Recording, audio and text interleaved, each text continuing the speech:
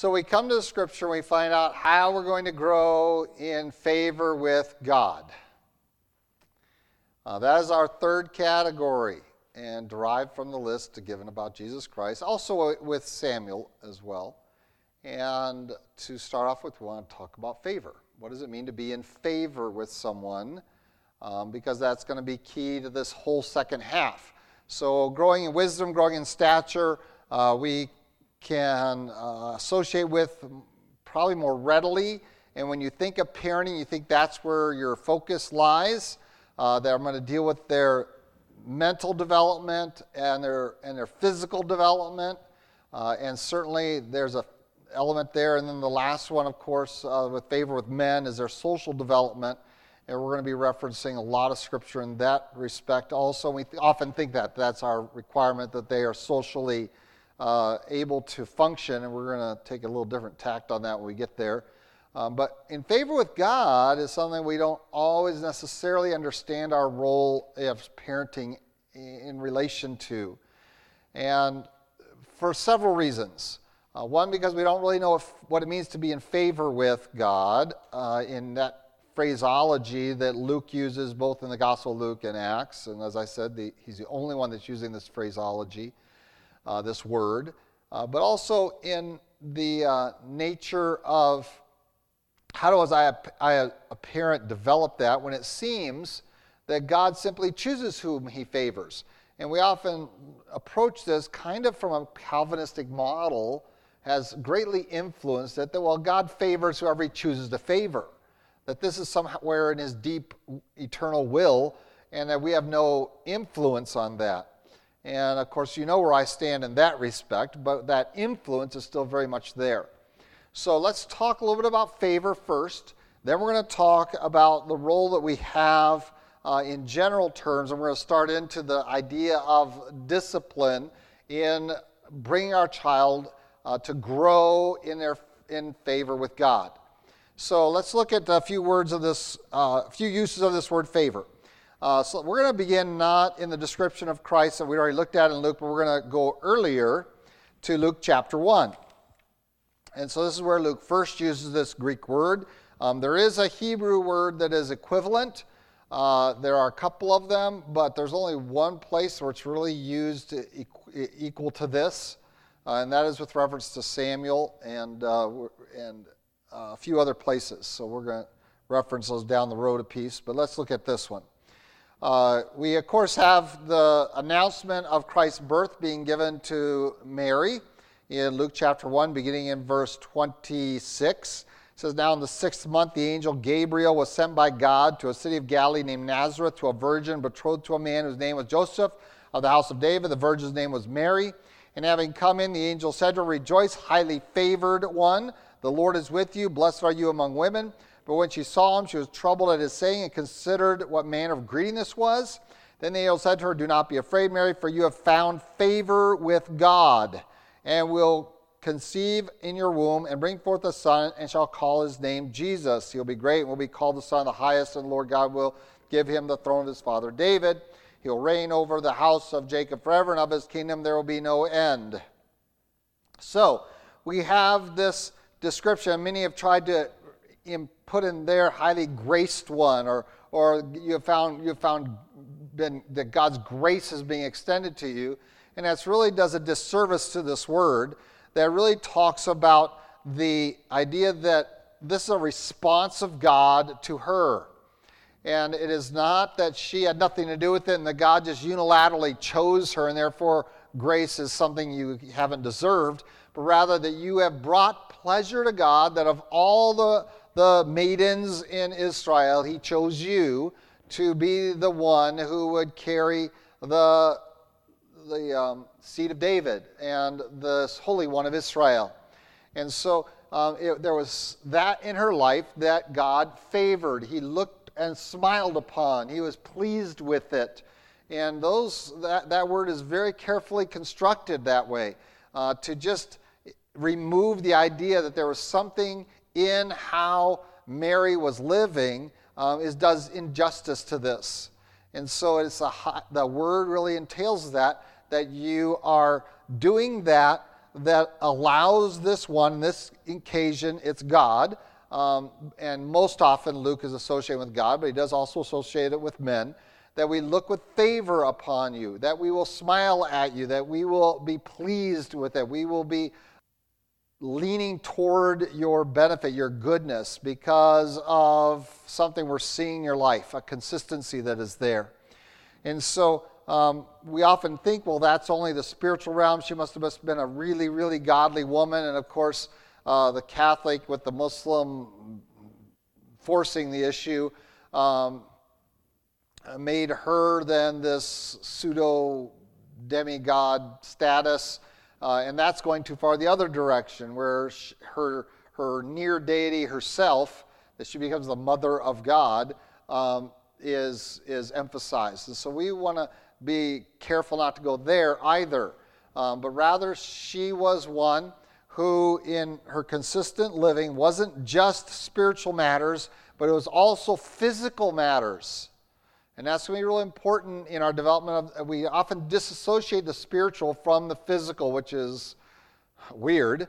It's foreign to the Bible that we disassociate the physical and spiritual so much, and we really delve into this concept of flesh being inherently evil, which it is not.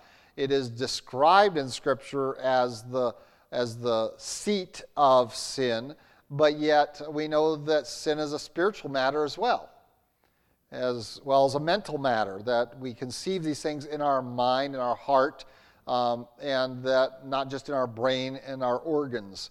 And so the Bible doesn't dissociate these like this. We're going to talk about that as we go through this.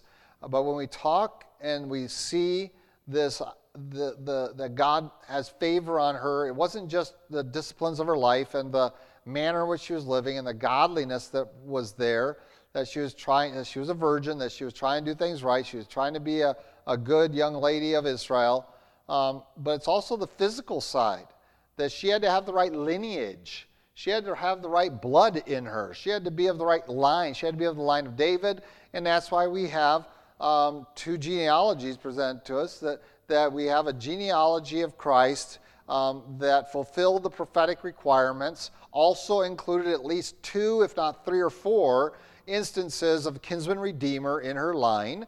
So Ruth was there, Ruth and Rahab, and so these instances in the Old Testament of kinsman redeemer were in her line. So it wasn't just that she matched what God was looking for in the person, but also in the physicality. So she was favored. It was pleased God. It fulfilled all of what he was looking for in one who would be chosen for this task. And similarly with others, even with Noah, the idea that he was perfect, that word really entails more than just that he was walking with God by faith and not by sight, but also that he was physically pure, that he did not have that impurity that was described there in Genesis when the sons of God intermarried with the daughters of men and created the giants that were in the land. And so he was free of that. So it wasn't just a spiritual matter God looks at, but he also looks at the physicality. And so yes, there is some physical aspects of raising your child to be in favor with God, as you're going to see pretty quick under the disciplines of spiritual life. And so this is the first use we really have of this Greek word by Luke. We have it again, the description of how Christ was growing, and we've already looked at that. I want to jump ahead to the book of Acts. Let's go to the book of Acts that was used several times by Luke in the early chapters. And let's pick up in chapter 2, we'll pick up there, verse 43. Well, let's go to 41. Then those who gladly received his word were baptized that day. 3,000 souls were added to them. They continued steadfastly in the apostles' doctrine and fellowship and the breaking of bread and prayers. Then fear came upon every soul, and many wonders and signs were done through the apostles. Now all who believed were together, had all things in common, sold their possessions and goods, and divided them among all as anyone had need. So continuing daily with one accord in the temple and breaking bread house to house, they ate their food with gladness and simplicity of heart, praising God and having favor, there's our word, with all the people, and the Lord added to the church daily those who were being saved. And so we almost expect that, well, at that point, it should be having favor with God. But they were having favor with men, so we're going to come back to this when we get to the fourth category. But I want to include it here as we study the idea of favor, that this was something that when people looked at the Christians, how they lived their lives as a community, how they operated, what they did, and the spirit among them, and the activities that they engaged in, when everyone in town looked at the church, when they looked at how these people were carrying themselves and walking, it pleased them. That is, no one really wanted to oppose them among the people, that they saw them as a benefit, that they're the benefactor of our society, that our world is better for having them. And so we're coming into their favor. Not that I am, and we often use this as I'm asking a favor of you, I'm wanting something from you, but that's not. It is something that is granted to someone, a goodness that I grant to someone based upon how they have lived in front of me. And so it is not undeserved, it is very much deserved. This is not undeserved favor, it is deserved. And that's a little bit, that's a necessary distinction. Because grace and mercy are undeserved. That is, we don't earn them. We don't achieve toward them. Our works aren't attributed to grace. Because as soon as there's works, there's no grace. And so we receive grace, and then in thanksgiving, we respond to grace with works, faith works. But what we don't go is the next step, that when God looks at our works, we receive his favor. That is, he is pleased with it. He looks at us, and now that is a deserved such situation. But yet we recognize that it's really undeserved, because the only way I could ever please God is if he did this saving work in me first, right? So he had to save me first, and I had to receive his Holy Spirit as forgiveness, bring him as a child. Now I'm capable of pleasing him. Now I have the opportunity to say no to the flesh, no to the old self, and now I have a new nature and I can walk in that new nature. But also we know that even Christians can walk in the old nature. They can choose to serve themselves, the flesh, the devil, the world, if they choose to. And that's why we have so many instructions of God's Word. Do not love the world, and other things that are in the world. Because you can still do that. And so the idea that of this secondary use of the word favor is a deserved response. It is something that you do earn by your activity. And so these people, in their living lives together, having everything in common, taking care of one another, so their people were keeping the law. They weren't in trouble with the police. They were taking care of one another. They weren't out there begging. They were caring for their own widows. They were caring for their own people. They had fellowship with one another. That all of these things, society looked upon that with favor, with pleasure. They said, well, this is acceptable. This is something that's good. This is a benefit to us. And that is the idea of favor here. Now let's keep going in Acts, because Luke is going to use that term again twice during Stephen's sermon in Acts chapter 7. He's going to use it a couple of times. Let's start in verse 9. Jump down to verse 9 of Acts 7. It says, and the patriarchs, becoming envious, sold Joseph into Egypt, but God was with him and delivered him out of all his troubles, and gave him favor and wisdom in the presence of Pharaoh, king of Egypt. And he made him governor over Egypt and all his house. And so again, this idea is of Pharaoh looking with favor, with pleasure upon him, that God made Joseph in Pharaoh's favor. Why? How did he do that? Well, he obviously gave the explanation of the dream that Pharaoh had, and Pharaoh then looked upon that with such, he said, is there any man among us with such wisdom and for whom God is for them, God is on his side, than Joseph? So why don't we make Joseph in charge of solving this dilemma that we're going to have 7 great years and 7 really, really, really, really bad years. So let's put Joseph second in the kingdom. That's that idea. Pharaoh was so pleased with what Joseph was doing. And so this again, was this deserved or undeserved? Did Pharaoh have a reason to favor Joseph? Yes, it was deserved favor. The origin of that action was God blessed Joseph. And Joseph then incurred the favor of Pharaoh. And that's the use here, referring to Joseph in this text. We then have, again, another example of this. Let's start in verse 44. Our fathers had the tabernacle witness in the wilderness as he appointed, instructing Moses to make it according to the pattern that he had seen, which our fathers, having received it in turn, also brought with Joshua into the land possessed by the Gentiles, whom God drove out before the face of our fathers until the days of David, who found favor before God and asked to find a dwelling for the God of Jacob. So, what was it that David did to incur the favor of God, that pleased God? God was happy that David wanted this in his heart. What was it? He wanted to build a temple. He said, I live in a house of cedar panels. God lives in a tent. That's not right. I want to build God a house. That heart, that desire in David pleased God. It put him in favor with God. All right, and so God responded and said, well, you're not really the man for it. I appreciate the sentiment, and the heart is right. That's all good, and I smile upon what you want. And by the way, David was the one that drew up all the plans, set by all the provisions, by and large, not all of them, but a large portion of what would be in the temple proper in its functioning. And so God incorporated him in the process, but the actual building would fall on someone who hadn't shed so much blood. But the idea here is that God favored this desire in David. And so David was favored by God. Was that earned, deserved, or undeserved? It was deserved. It was in response to who he was and what he wanted to do. And I'm saying all this because I don't want to confuse what we're talking about.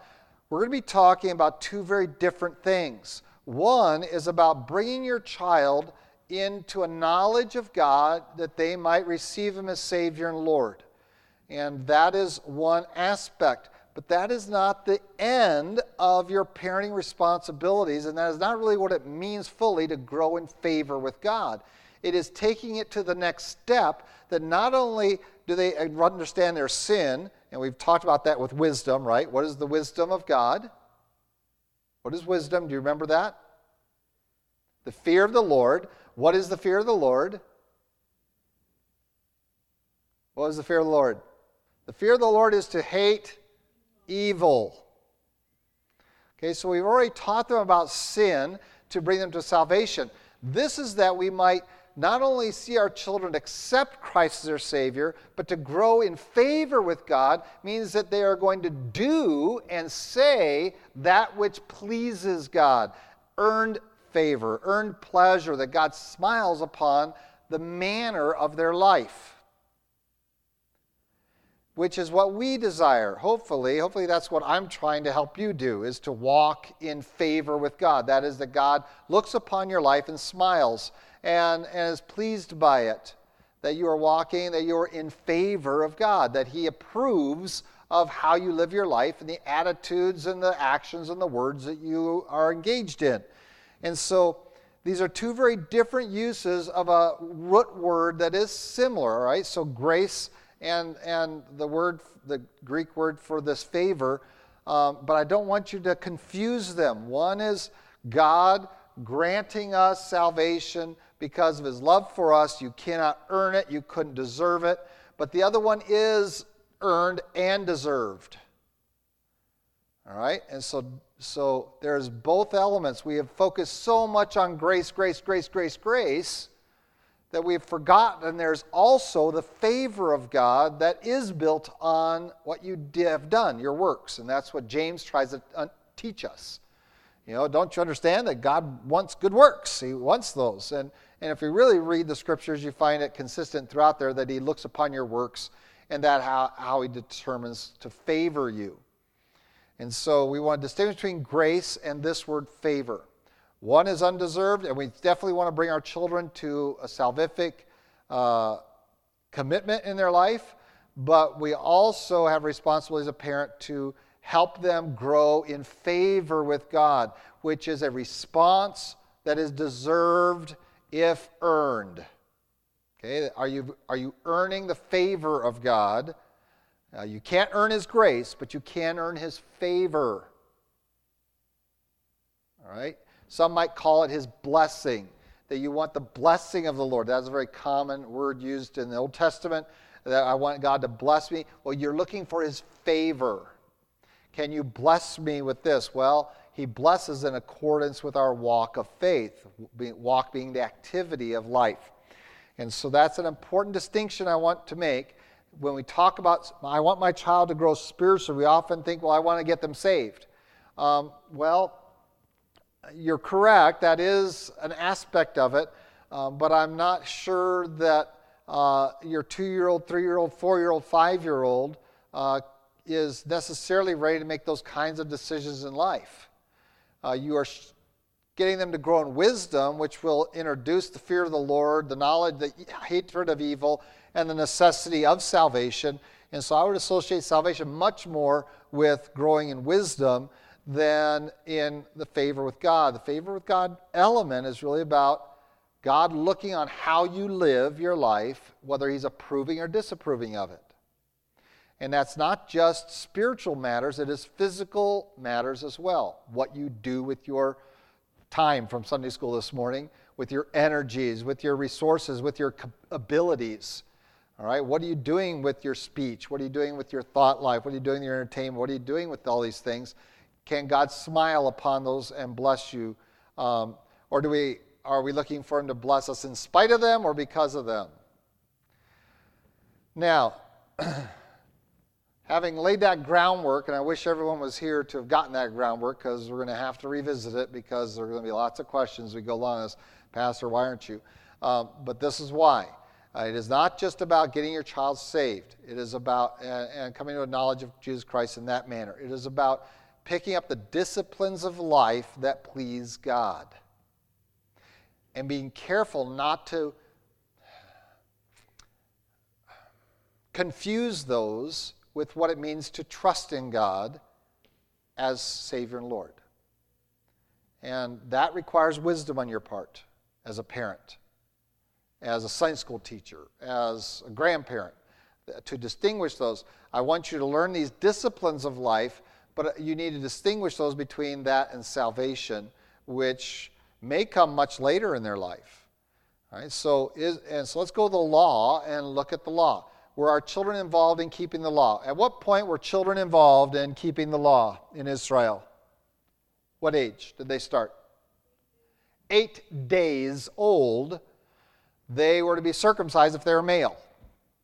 Okay? If they were male that opened the womb, they were also to be dedicated to the Lord. There's a dedicatory offering, which is what Mary and Joseph brought with Jesus because he was a male that opened the womb. And so the firstborn male, if a male opened the womb, if your firstborn was a female, you didn't have that. But the firstborn male was dedicated to the Lord, and every male had to be circumcised. So by 8 days, you already had a requirement to engage your child physically in the activity of pleasing the Lord. What about from then on? Was that it? No. Okay, so we have all of the feasts of Israel. We have them engaged. And in fact, as God goes through, He says, when your children ask, why do we do this? You're going to tell them this story, the story of the Exodus. And so what do we know from that? We know that the expectation was your children are going to be right with you as you perform these religious activities. Your children should be with you asking you, why do we do this? Why do we do this? Now, have your children gotten to the why question yet? Has Trevor gotten to why? Why? Okay? And we get annoyed by that, but God instills that in them, and that is where we engage them. We tell them why. Why do we do this? And this is part of your training them to be in favor with God. Why do we do this? Well, it's just our tradition. It's our family practice. This is just what we do. Well, if those are your answers, you are not training them to be in favor with God. You're training them to be in favor with great-great-great-great-grandpa or whoever else started the tradition. Well, they're dead. Who cares about their favor? Okay? It might offend Grandpa if he's still alive. It might offend your dad, your parents, if they're still alive, that you didn't follow their traditions or their practices. But if that's your answer, this is just the way we do it, then you're not really dealing in the realm that we're talking about here, the spiritual realm. But when your child comes and says, why do we do these things? That's going to be a huge part of your growing them in favor with God. We do this because God has done this for us. All right, so God has already graced us. He's given to us. Now, we are doing this because He commanded us to do these things. And we're not just doing it because He commanded us. Well, God told us to. Oh, well, now God is this,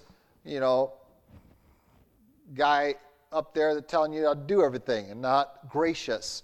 But the gracious God has given us this, so we do this because we are thankful to Him, because we have this in our history, in our lives, and in our present life, and this is part of who we are. We are the children of God. And so we do this to remind ourselves about what God has done in our lives. And now we are helping our children begin the process of growing in the growing in the favor of God. In favor with God. I need to keep practicing things because God is pleased by them. But while we do that, remember, where did we start the story? Did we start the story with our behavior? No, you start the story with God's grace. God delivered us out of Egypt with a mighty hand. And now we do this to please Him. And so we continue to do this to seek His blessing and His favor. Because we are already the recipients of His grace. And so that has to be distinguished. Otherwise, you will bring forward a work salvation. If your story is, we do this so we can go to heaven, well, you have violated the grace principle that precedes the favor principle. Grace must come before favor. You were receiving God's grace, now you're walking in grace, and then you receive favor. We want to train our children how to please God, how to be in His favor, and by doing that we have to go back to the grace aspect, that I have been transformed by God's grace through the work of Jesus Christ, and they need to learn that. But they also need to learn, this is why I live the way I lived. I don't want my children to ever confuse the reason why I live is not to earn heaven. It's not to earn, because you can't earn grace. It's not to be deserving of heaven. It is to please God, to deserve His favor. Okay, that He can smile upon what I do and He can bless it. I already have secured eternity by His grace. I have tapped into His grace and believed in His Son, Jesus Christ. I am a benefactor of His grace. Now I want to seek in my actions to get His favor. And so that's why I live the way I do, because I want to please God and gain His blessing in this life and in one to come. Now, I have eternity secured because of His grace, but is there aspects of eternity that are built upon my works? See how well you know your scriptures. Are there aspects of your future eternity in heaven that are built upon your works of faith on earth? Yes, we understand that there is a judgment seat of Christ where all the wood, hay, and stubble over here, the stuff that doesn't really matter, I recycled, and I voted, I did, I gave blood, all those things that just burn up because they really have no eternal value. They're good, but they're not great. You're not going to build your house out of it. Well, some people do, but not necessarily a good idea. And so they're going to burn up. But then there's gold, silver, and precious stone that endures. And we see that those works are going to be rewarded. And so there are going to be people in heaven with nothing in their pockets, if you will, to serve God with, nothing in their hands to serve God with, because they didn't do any works of faith. They were secured for eternity by his grace and receiving that, but they never gained his favor, his blessing, by doing work faith. And so they got in by the skin of their teeth, or with the smell of smoke still on them, I think the Bible says. They barely escaped. And there they are, with no faith works by which to worship God. And so God's going to grant you the eternal rewards of faith works. That's his favor, his blessings. So it's not only blessings here, that he's going to take care of you, he's going to and by that I don't mean health, wealth, and all that. I'm talking about peace, joy, love, all those wonderful things that the world doesn't have. Of answered prayer life, of all those things that we're studying in John on Sunday mornings. And so that's based upon him favoring us, and that is deserved. And we need to be engaged in that, those works. And so please recognize that I want to develop both of these, but I'm going to emphasize the favor side, not the salvation side.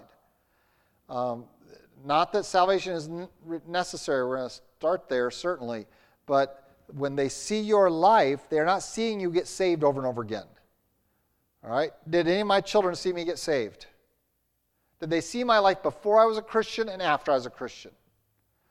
No, because they were born into a Christian home. Now, some children get to see their parents go through that transformation. If their parents get saved after they were born, they get to witness that. And there was a song, I think it was one of my mom's favorite songs, "Something Happened to Daddy," that was sung back when I was a kid, and I didn't get to see that. I didn't get to see what happened to Daddy. I wasn't born when he got saved.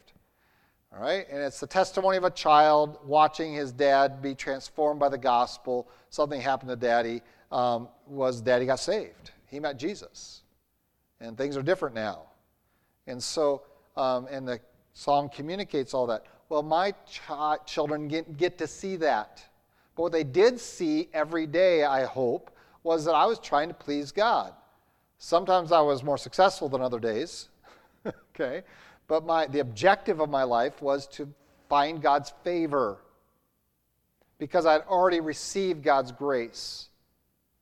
And my children need to hear that. Why do you live like this? Because God saved me from my sin. I was a horrible person, and God delivered me from that. He gave me love, joy, peace. He gave me forgiveness. He gave me places. He did all this. I didn't deserve it. I was a dirty, rotten kid. And he transformed me into his child, and so now this is why I live. So I go back to rehearsing grace, but my children don't ever get to see grace. They don't get to see my salvation. They didn't see the transformation. They didn't see me go from a sinner to a saint. All their life, I've been a saint. What they see is me trying to get God's favor. I want God to smile upon my life. And when I fail, I tell them I failed, and I admit that. I say, well, I got to work harder at that. And I still do. But what we should be communicating to our child is we are seeking the favor of God. So we're going to grow in favor with God. Means that we're going to exercise the disciplines of the Christian walk built upon a grace that's already been there. The problem now is you're going to be teaching the principles of the Christian walk to children who have not yet fully trusted in Him. But you're already working on that through the wisdom, growing in wisdom. The fear of the Lord is to hate evil. You're already working on that side by teaching them right from wrong and by smacking their little butts when they do wrong, right? You're going to pow and or slap their hand or send them to the corner. Or as they get older, you're going to take away everything they own. They're going to have to sit in their room naked on the floor. I don't know. Now it's just take away their cell phone, and even then that's like killing them. And so you're going to have to use discipline to teach them right from wrong, because the fear of the Lord is to hate evil. We want them to hate evil so that they see evil in themselves, they recognize that there's a problem, and they need to come to Christ. But in this category, we want to see them develop spiritually. So we need to be able to distinguish these. And the way we do that is we always go back to our grace experience that they didn't get to see. We reference that and then tell them about our working faith that we might gain his favor. So we do not ever have them thinking somehow that I go to church to earn heaven. That should never cross their mind. Because every time they ask you, why do we go to church? Why do we pray before we eat? Why do we read our Bibles? Why do we go to this? Why do we do that? Why don't we do this? Why don't we go to that? Johnny at school does this. The neighbor, Mary down the street does this. Why can't we? And when we answer those questions, this is when we help them to understand. We go back to the grace event. Jesus Christ died for my sin and took it away, and I'm his child, and now this is what rules my life. We want to please God, and that's why all these things. If you keep every answer goes back to God's grace, they will never be confused between those two. They never think, we live this way to go to heaven. No, we live this way because we're on our way to heaven. And you need to be on your way to heaven as well. So that principle I need to lay out, and I know it's taken some time, but I needed to lay that groundwork because I think we don't develop it enough. I think in our back of our mind we know it's there, but we don't teach it as such. And again, I think that's probably a mistake that we have. I think it is back there and we know it. Once it comes forward, you say, well, yeah, of course, I recognize that. But when you hear it the first time, you react against that. And so I need to take some extra time on that this evening.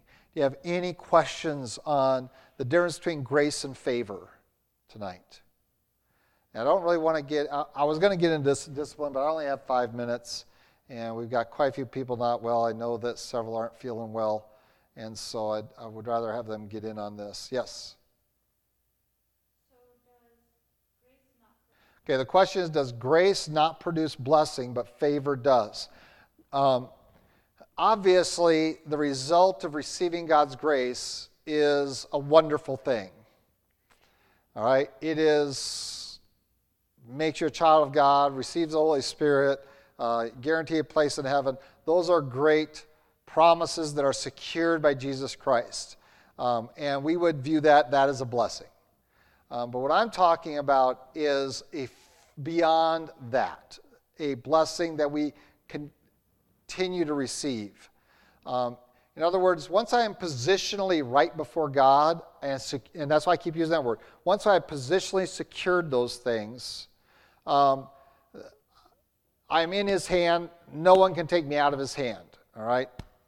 And so that blessing is secured. It is complete. And so I can even talk about it in the past tense if I wanted to. So I am a child of God, and I will be in heaven. And and there's a secureness there. So that's a great blessing. That's a benefit. There's certainly a benefit. But what I'm talking about of the blessings, Lord, is that it is something that is pressed down and overflowing. That it just continues to manifest itself again and again and again in various ways. So I'm not re-securing heaven, but rather I am having my faith strengthened. I am delving into the love of God, the joy and the rejoicing deeper, and the peace is just overwhelming. And so all these things are developing in me more and more and more and more, and God's just raining those blessings on me. And that I know, like Paul, whether I'm cold and hungry or whether I'm well fed and clothed, I know to be content. Well, where does that contentment come from? That's a blessing of God. That I know how to be hungry, I know how to be full. And I can serve God and be faithful to him because he's faithful to me in whatever condition I'm in. I've learned whatever state to be in, to be content, even if that state is New Mexico. As bad as it can be. I know that. And so these are the blessings of God that we're referring to, that we seek to receive, and to do so isn't just accepting His grace. It is working faith that brings these. And hopefully you're going to see that on Sunday mornings a lot. But I'm trying to bring that. How do you teach this to a child? Any other questions? All right, well, let me introduce one other thing in 3 minutes. And that is, no, I'm not. I'm going to do it next week. Sorry, I'll do it next week because I want more people to be here. I want you to understand the huge responsibility that is ours to bring children to Jesus. And we'll talk about that as the introduction to the disciplines of the Christian life that we need to share with our children. So I know it's a long time just to explain one word, but I fear that it is one that is not well understood. And so we need to take some time to do that. All right? Let's have a word of prayer. Lord God, we do thank you for your love for us. Thank you again for a chance to look into your word. And we see from these examples of your scriptures, we know there are many there who by faith not only received your grace, but also by faith works received your blessing, your further blessings upon their life. And we pray that it might be so in our lives, that we might so live for you that our children would ask, why? Why do we do it? That we might be ready to go back and explain to them how wonderful you've already been to us, and why we do it is because of your grace that we've already received. And now we want to demonstrate our thanksgiving to you and honor you in our lives, that we might see a state of continued blessing. Lord, help us to distinguish those, help our children to grasp them, and Lord, that it might be a priority of our parenting to see them spiritually develop in this area, that they might know not just years from receiving Christ, but the day after they receive Christ their Savior, know exactly what is needed to please you as a Christian walk, because they've seen it in the adults around them. And we pray that that might be our role there, to show them that which pleases you. In Christ Jesus' name we pray. Amen.